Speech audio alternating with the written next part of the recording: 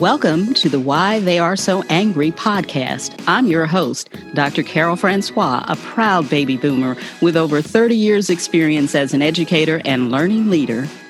And I'm Courtney Square, your resident first-generation millennial. Join us as we present an unvarnished look at systemic racism in America throughout history and up to modern times. We invite you to pull up a chair, put in your earbuds, and allow us to enlighten, educate, and explore the real reasons why Black African Americans are so angry. Because until you know the whole history, it isn't American history at all.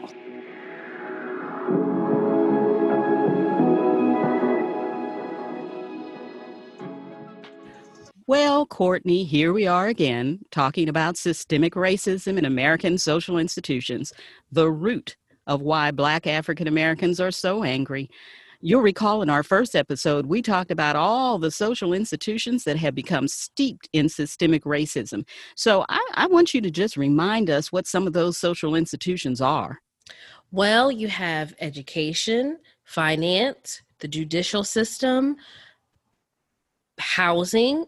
I think we might be going a little bit towards that today, if I'm not mistaken. You are not mistaken. So before we go into what we see as systemic racism in housing, we're just going to remind you that systemic racism is any prejudice against someone because of their race when those views are reinforced by systems of power. Power is the operative word, remember that? And systems of power are patterns, procedures, practices, and policies that operate within social institutions, those institutions you were just describing, Court. And when those power practices are going on, they penalize and disadvantage and exploit individuals who are members of the non-white or social, racial ethnic groups. These are not the power brokers. The power brokers are the ones who can exact systemic racism. Now, don't get me wrong. We need social institutions. We just don't need the systemic racism that goes along with them. So, we mentioned earlier that we're going to be talking about systemic racism in housing. So can you tell us a little bit more about how that goes on? Just, what are we talking about when there's systemic racism in housing? Well, I think a lot of us know, if we live in either urban or rural areas, of the bad part of town. Now, the bad part of town didn't actually just decide to be the bad part of town. There are some powers at B that actually created that. You're right.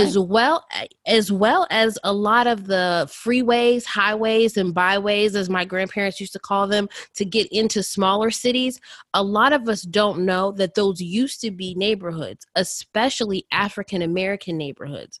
But by using systemic racism in housing and real estate, we've created things like ghettos, slums, and the ideas that people feel about how Black African Americans live are actually embedded by the systematic racism in real estate. You are right. You've hit the nail on the head, my dear. Unfortunately, Black African Americans have been victimized for years when it comes to housing. Home ownership is considered the gateway to building what's called generational wealth in America. Because when you build equity in a home, you can use it to buy a better home. You can pay for college tuition. And in general, you can just, move up the economic ladder. But sadly to say, in a 2016 study that I saw recently, it was done by Moritz, Kuhn, and Steins. Those researchers found that the typical middle-class Black household had $13,024 in wealth versus $149,703 for the median white household. And most of that disparity is because of the disparity in home ownership. Meanwhile, according to the National Association of Realtors, a little over 13% of Black homeowners or home shoppers were rejected for a mortgage loan last year, in contrast to only 4% of Latino buyers and 5% of white shoppers. So that real estate whole business, it's not a level playing field by any stretch of the imagination. Wow. And I know growing up, I was a suburban kid and I didn't even really actually took it for granted being a suburban kid. But after hearing those stats, my parents were among the minority, especially in the early 80s. That disparity was created by neighborhoods being purposely segregated through federal, state, and local laws, as well as practices by banks and real estate agents, which you just let us know. African American families were prohibited from buying homes in the suburbs, and while in the 40s, 50s, and even into the 60s by the Federal Housing Administration, also known as the FHA. They gain none of the equity appreciation that their white counterpart families gain. And that's a paraphrase quote by the historian and author Richard Rothstein from his film Segregated by Design, which is based on his acclaimed book, which I'm reading right now, The Color of Law. And the things that I've learned from that book and that short movie have blown my mind. I'll tell you, that book is something else. And again, it's one of the books that very few people, well, fortunately now, Richard Rothstein is on the lecture circuit again, and people are starting to hear about and read his book. But a few years ago, when it first came out, it hit the stands, but, it didn't make a big fuss. But right now, he is in the spotlight, and his book is too. So let's talk about some of those laws and practices that he describes in his book. And you've hit on a little bit of that about in the 30s, the 40s, and the 50s, and even up until the 60s, how the Federal Housing Administration operated. Courtney, it blew my mind as well when I read that the federal government only gave subsidized loans to builders who agreed to segregate booming suburbs like Levittown, New York, and Levittown, Pennsylvania. And also, not only did they restrict giving those loans, but they required that the deeds for those houses include what were called restrictive covenants. These were covenants that forbid selling or reselling a house to a Black African American.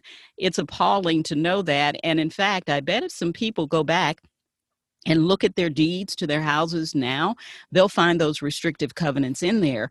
And it's very difficult to get them out. They're not enforced anymore, or for the most part that we know of, but they are in there in most instances. So tell us about the banks. I think they were involved too.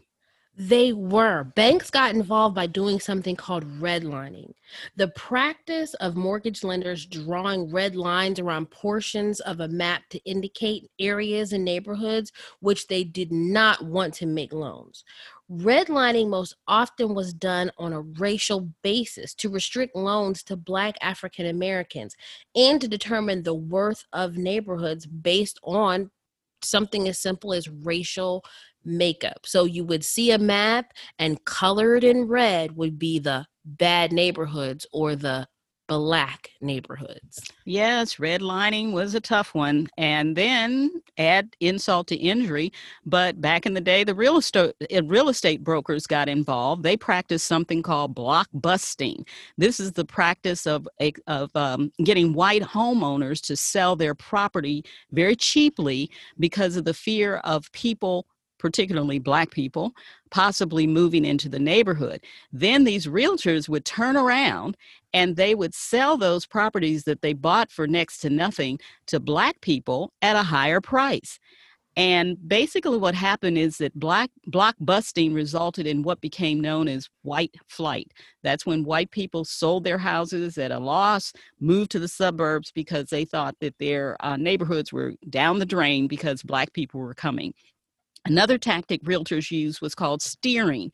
It's the illegal practice of nudging buyers away or toward a specific area based on race. So realtors would recommend to Black people, you need to go live over here because it's a better neighborhood. Well, it would turn out the better neighborhood was better for them because it was almost all Black, and so forth and so on.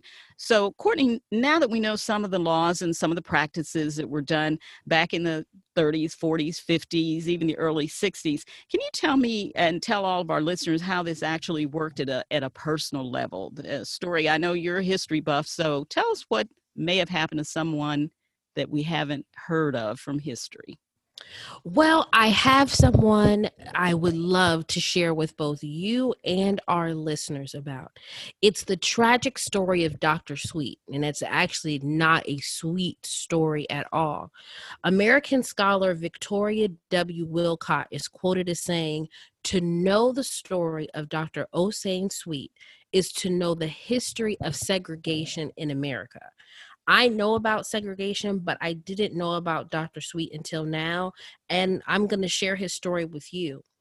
Dr. Osane Sweet was born in 1895 in Bartow, Florida. One of his earliest memories was witnessing the lynching and subsequent burning alive of a local Black man at the hands of a white mob. Now, Wow. that was something that he was even quoted as saying into his adulthood would haunt him. The sight and the smell of that moment haunted him well into his adulthood. At the age of 13, his family decided to send him to Wilberforce University, which is one of the first Black universities in Ohio and America. After leaving Wilberforce, he attended the illustrious Howard University in Washington, D.C. And while he was a student there, he was a witness to the race riots of 1912, also known as Red Summer. So racism has followed him from childhood all the way up to his collegiate years. Wow. Well, that's all I can say is wow. Dr. Sweet had it. Tough from the beginning. Mm-hmm. Now, once he graduated from Howard University, he decided to go to Detroit, Michigan. He wanted to be a doctor for the colored or Black population in what was called the Black Bottom neighborhood. Now, from what we've learned about real estate so far, you can only imagine how that neighborhood was unfairly segregated. But Dr. Sweet had a heart for his people and wanted to give them adequate medical care. Now, in 1922, he met his wife, Gladys Mitchell, and in 1923, they were married. Now, just like a romantic movie, he whisked her away to Europe. They lived in Vienna and Paris, while Dr. Sweet studied under and studied with illustrious scientists such as Marie Curie. And all the books and articles I've read about Dr. Sweet let me know in no uncertain terms, while in Europe, he was treated as an equal, a fellow scientist, and a fellow doctor. He may have experienced racism, but not from his contemporaries and not when it came from housing. Now, when Gladys let her husband know, when she let Osway know that she was pregnant, they decided to move back to America. They decided to move back to Michigan. But this time, Dr. Sweet had a plan. He wanted his child to be born in America and live in a better neighborhood. Now, I want to point out that Michigan, of course, is a northern state, and Detroit is, from what most people know, a mainly African American city. So I know a lot of people are going to think, well, Jim Crow wasn't in the North, that's only in the South. You're right. But there was something just as sinister going on in the North. Several white neighborhoods formed associations or improvement societies with only one purpose, and that was to keep Black people out. It was that was their only goal. They didn't care about your hedges, what kind of trash cans you used, none of that. Their express goal was to make sure African Americans stayed out of their neighborhood. It was a practice that was held by the state government all the way until 1948. Another sinister character that creeped up from the South to the North was the Ku Klux Klan. In Detroit, Michigan, that same year that Dr. Sweet moved back, a Klansman lost the mayoral election by only a few votes, but the Klan had a stranglehold in local government as well as the police department, and that will play a role in our story going forward. I'm intrigued. Now, on September 8th, 1925, Dr. Sweet and his wife Gladys moved into 2905 Garland Street. It was their new home. It was their dream home, but it was a nightmare for their white neighbors. They quickly met at the Water Association building to discuss what to do. So there were going to be no muffin baskets or neighborhood block parties to invite their new neighbors. No welcome wagon, eh? At all. Now, a crowd formed around the house the very first night the Sweet family moved in. Now, for safety, Dr. Sweet sent his daughter to stay with her grandmother, but he also called in some friends and family, and he also called the local police for protection because that's what the police are supposed to do, right? Protect everyone. Mm-hmm. Serve and protect. Dr. Sweet's brother brought 3 friends as well, but they came armed. They brought guns and ammo. They weren't looking for trouble, but they wanted to help their brother and friend defend his property. The first night was peaceful, but the second night, things got a little bit ugly. Well, a lot ugly. The police who were actually sent there to protect the family turned a blind eye as the crowd began to throw rocks and hurl insults at the family. The windows of their dream home began to get broken. Well, the men on the inside had had enough. A shot rang out from inside the Sweet home and a white man was killed. Now, almost instantly, all 11 adults inside the Sweet home were arrested. They were defending their own home, but they were the ones arrested. Now, they were put quickly in front of a judge who denied them counsel and bail. Well, that doesn't sound fair. It's not fair at all. And I think there's a document possibly called either the Constitution or Bill of Rights that spells it out that it's not fair, but not for the Sweet family. Now, swift action by the NAACP garnered funds to get the Sweet family and friends an attorney by the name of Clarence Darrow. Now, famous Clarence Darrow. Famous Clarence Darrow. Scopes Monkey Trial Clarence Darrow. Now, this trial was like a TV movie of the week. There was harrowing and passionate arguments by Clarence Darrow talking about racism and segregation and equality, and even a gut-wrenching testimony by Dr. Sweet himself in which he relayed the story that I told at the beginning about the man being burned and lynched. Now, the trial did end in a mistrial, and all those who arrested were set free. But this story does not have a happy ending. Oh, my. I know. The Sweets never moved back to their home on Garland Street.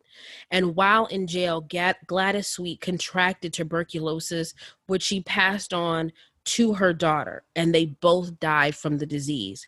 Contemporaries of Dr. Sweet said that in his later years, he became angry and bitter and eventually took his own life in 1960, only 8 years before the Fair Housing Act was signed in 1968. Now, Dr. Sweet's story is tragic, and it's not an isolated incident in our history. But I hope hearing about him will put a face on what African Americans experience when trying to do something as simple as wanting to buy a nice home in a better neighborhood. That's what we're told. Work hard, pull yourself up, get a good job, and buy a home, right? Absolutely. Absolutely. It just makes sense. And listening to that story about Dr. Sweet, it's just tragic and unconscionable that happened to him. But you're right, Court. It wasn't the only situation. You're correct. There are many documented incidents in neighborhoods around the country. And in fact, I recall you were involved in an uncomfortable incident when your family moved into an all-white neighborhood. Isn't that right? That's right. My family, both of my parents had wonderful jobs, and they followed the American dream to home ownership. I remember the house. It had a beautiful backyard. And one thing else I remembered, there were kids in the neighborhood. I didn't care what color they were. I was an only child. There were kids in the neighborhood. Well, the first day out alone in my yard, I saw a little girl next door and we began to play together. I don't remember her name, but I'm sure there were dolls or a ball or something fun involved. All of a sudden, a very angry woman, which I now know was the little girl's mother, came and snatched her away and said, "You don't play with that girl. We don't play with girls like that." Whoa. I didn't know what a girl like that was.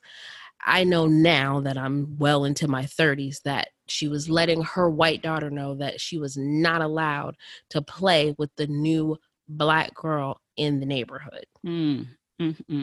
Well, you know, Dr. Sweet's story was 95 years ago, but your story was not that long ago. We see issues. We see issues with housing. We continue to see issues with housing. But that was 95 years ago. And that happened with me when I was like 5 or 6. So I'm married, I'm an apartment dweller, but my husband and I are looking to buy our first home. This cannot still be happening. There is no way. Well, I hate to tell you something. After the break, I'm going to answer that question, dear niece, and see where we are in 2020. Okay, how maybe I'm looking forward to it, maybe I'm not, but I got to learn sometime.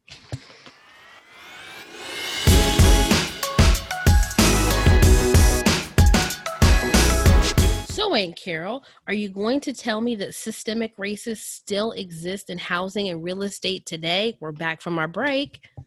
Well, Courtney, that's exactly what I'm going to tell you. But before I do, I want to remind our listeners if they want to take a deeper dive into understanding systemic racism in America, they can go to our website, www.whyaretheysoangry.com, for more resources on the subject.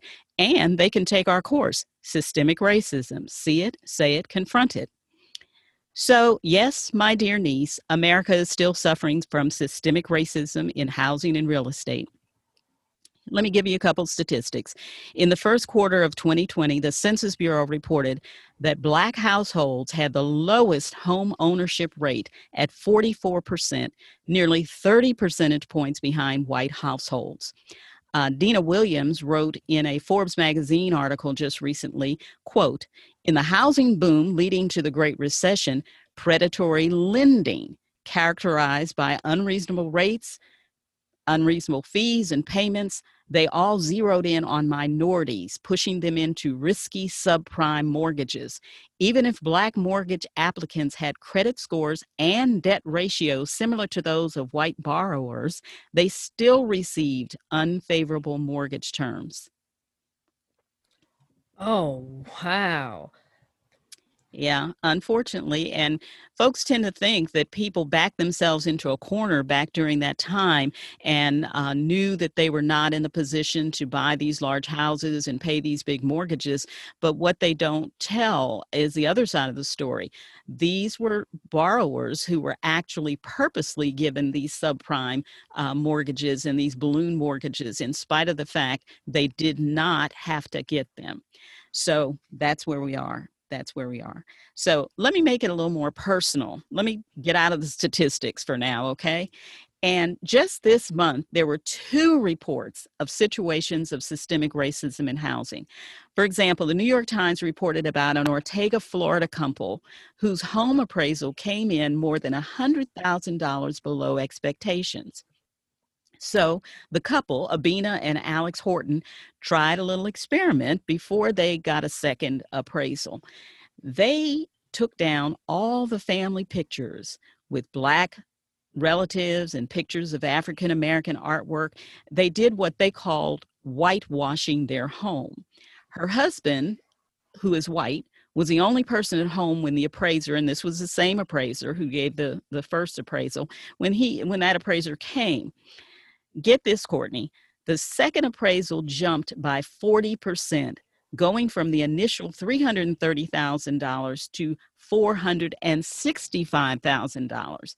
And the couple felt that they were victims of implicit bias during that first appraisal. Now that sounds personal. It does. Just like the story with Dr. Sweet, who I saw his picture, he looked like a harmless man. I've seen a picture of this couple. They look like a regular first generation millennial couple like my husband and myself. Wow, that's shocking. It is. Well, let me shock you again. Also this month, CNN reported about Danielle Morgan, a Black assistant professor at Santa Clara University, who was at home one day and opened her door to a knock. There outside stood her brother, Carlos Fuentes. And there was a campus police officer who had followed him back to her home. He had been staying with her. Her brother said the campus police officer demanded she come out and vouch for him. The campus police officer at that point asked her to show ID. And she asked him, "Well, why do I need to show ID? I'm in my own home." And the officer said, "Well, it's not your home. The university owns it." Danielle and her brother basically got the double whammy. Carlos was profiled as a dangerous Black man, and the officer assumed Danielle had no right to live where she did and had to prove it was okay to be there. I shake my head when I see these stories, but there's more. There's a Newsday report that was done, an extensive 3-year undercover investigation that was published in late 2019. And this report was titled Long Island Divided. It revealed that 49% of the times realtors showed homes on Long Island, New York, to prospective Black buyers by illegally steering them to mixed race neighborhoods considered less desirable. And they were not or rarely shown homes in predominantly white neighborhoods. Now, the reverse was true for prospective white buyers. They weren't steered to the mixed neighborhoods, but they were steered to the white neighborhoods. And this is illegal. Since the Fair Housing Act was passed, that is illegal. And you can imagine some of these realtors refused to appear on camera after the undercover investigation to explain themselves. Wow, this is like modern blockbusting. I remember reading in Richard Rothstein's book and seeing his film where they would have Black mothers push babies in their carriages through white neighborhoods to discourage buyers and even do fake phone calls. Mm-hmm. Well, we have caller ID now, so no one's going to answer a number they don't know. But hearing what you're telling me and reading what I'm reading now, maybe I should stay in an apartment. Well, I wouldn't encourage that because, like I said earlier, Courtney, home ownership is the key to generational wealth. And white people have experienced that and have had that experience since the 20s, the 30s, and the 40s. And that's why there is a big wealth gap. Even though there is still discrimination, segregation in housing, and it's today, it's not ancient history, I still encourage you and other young people to do whatever you can to own a home, because getting that equity sets you up for success financially. Well, I'm not going to be discouraged. We're going to keep moving forward to build generational wealth and close that wealth gap for future generations of squares and their family. That's correct. That's correct. Well, we've talked a lot today, Courtney. I bet you there's some other places where folks out there that are listening to us can get some information about the work we're doing. That is absolutely right. We're on Instagram. You can find us at Why Are They So Angry on Instagram, all spelled out. You can also find us on Twitter at WATSA_online. That's WATSA_online on Twitter. And I would be remiss in saying a rest in peace to Chadwick Boseman. A lot of the books we're going to cover and a lot of history that we do know, he has played those roles on film. He's played Thurgood Marshall, the godfather of soul, James Brown, as well as Number 42, Jackie Robinson, where we just celebrated Jackie Robinson Day on August the 28th. And if you know anything about Jackie Robinson, he integrated baseball. And as a comic book nerd myself, he brought to life the first Black superhero for Marvel Comics, which was Black Panther. Also, we both would like to shine a light on what's going on in Kenosha, Wisconsin. If you're watching the news, you'll understand that systemic racism is at work yet again in the institution of law enforcement, with Jacob Blake being shot in the back by a police officer 7 times and is now paralyzed. Right now, people are working towards being peaceful in protesting, as well as protesting in Kentucky, wanting the arrest of the police officers that killed Breonna Taylor. So we did not want to leave those three events out because that is steeped in what we are talking about. You're exactly right, Court, and thanks for reminding us of those three very important pieces of current events that are actually results of past historic situations. So next time we chat, oh, and don't forget, we have our website, www.whyaretheysoangry.com. So check us out there as well. But the next time we chat, dear niece, we'll delve into systemic racism in an area that is near and dear to my heart, education. So I hope everybody will join us in, especially if everybody's been in school, which most of us have, this is a topic you're probably going to want to hear about.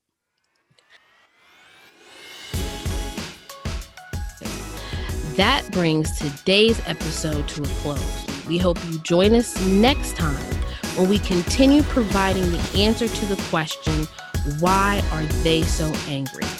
As always, we hope you learned something so you can see it, say it, and confront it.